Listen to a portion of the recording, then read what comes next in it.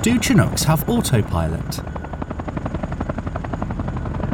Which part would you really not want to go wrong mid-air? And where does the famous Waka Waka sound actually come from? To find out, the Royal Air Forces Association's Airmail talks to the engineers and personnel with first-hand experience of working on and in the Chinook over the last 40 years. One of the first things we did was we were involved in getting the Chinooks when they came from Boeing in the US, and they came by ship, and they came on the Atlantic-class container vessels, one of which was the Atlantic Conveyor. But we used to go to Southampton or to Liverpool, drive up on a Sunday night, and on the Monday, the aircraft would be there. Sometimes there'd be one, sometimes there'd be three. Remembers technician Chris Cottrell of the early Chinooks that were shipped in pieces to the UK.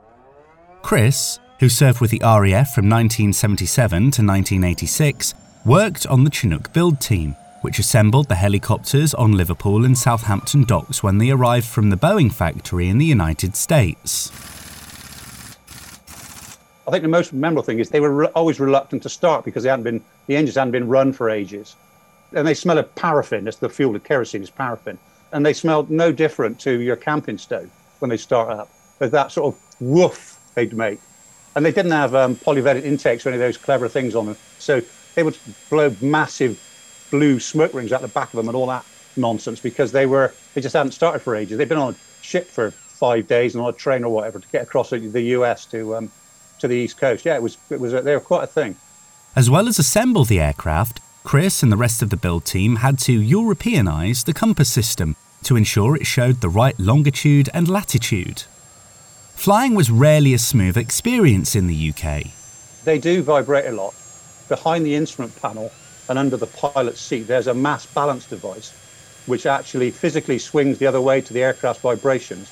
Otherwise, it's basically, you can't see the instruments and the pilots will vibrate so much they can't fly it properly. But I think I would describe it the only way to describe it is it's a bit like travelling by concrete mixer. These vibrations also have an effect on the aircraft itself, as attested by Tony Barker, former Warrant Officer Engineering with 27 Squadron and now Sustainment Engineer with the Chinook Delivery Team. It is effectively a million parts rattling around in the sky, and things work their way loose. They do over time, so we do our best to damp that vibration out and tune it out. With so many pressures acting on the Chinook, is there one component in particular that frequently needs fixing? Landing lamp bulbs, more often than not, and very topical, that we have a lot of problems with the wiper system. They're not used all through the summer, and then when it starts raining, they start switching them on. The motors burn out now and again. And is there a part of the Chinook you really don't want to go wrong mid-air? You've got all that aircraft hanging off that Jesus nut at the top there, yeah. Yeah, in there's a nut. It must be, what? 6,000 pounds feet it's talked down to. Yeah, it's an absolute beast of a nut. Would you reckon it is 10, 12 inches across this nut? Yeah. Just to give you a bit of maintainer humour, that is known as the Jesus nut. Because if it comes undone, oh Jesus, it's so. But yeah, that hub nut is effectively what holds the head on.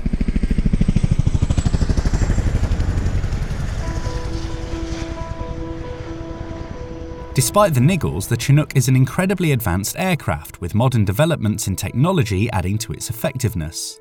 It's extraordinarily capable, says Martin, a former flight commander with 18B Squadron, Chinook desk officer with the MOD, a Gulf War veteran, and former officer commanding 7 Squadron.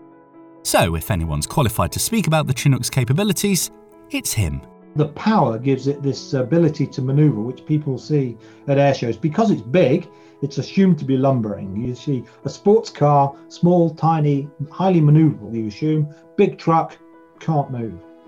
It's different in helicopters. It's power that makes helicopters manoeuvrable, and the Chinook has a power-to-weight ratio that's almost unrivaled.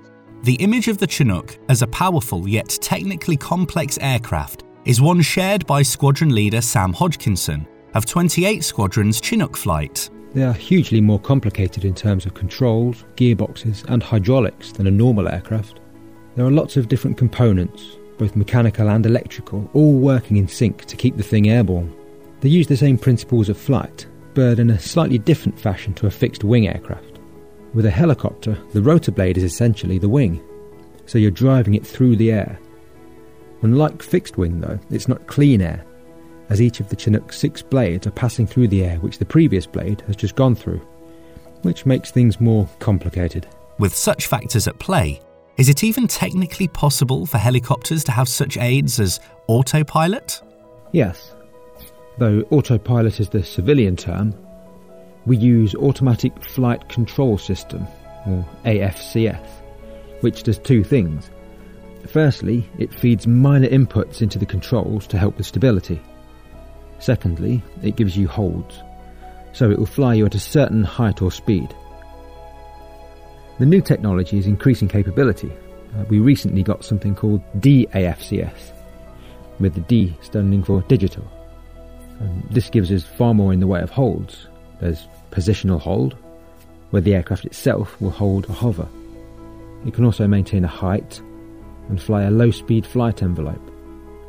This looks like a gentle manoeuvre, but is performed via the DAFCS. Another feature of the Chinook is its robustness. I did 2 tours in the Falklands. I was in the war, and I went down in 1984 on my second tour. Recalls Chris Cottrell. And one of them had a blade strike from its underslung load.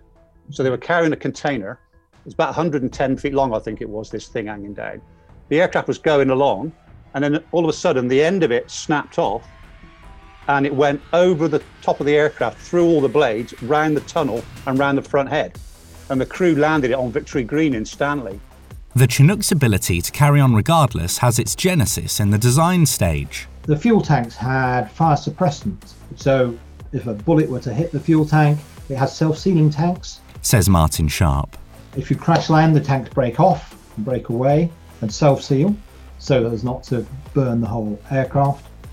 Most of the control systems are duplicated. There's only a few very isolated points where the hydraulic systems come very close together. So you could have bullets go through all sorts of areas. The blades can take great chunks out of them and they still continue to function. It could fly successfully on one engine at most weights. So when you get very heavy, then you need both engines. If you were to lose fuel system on one side, the other side can cross-feed to feed both engines. However, perhaps the most recognisable feature of the Chinook is the sound. So what exactly does cause the distinctive and much-loved waka waka?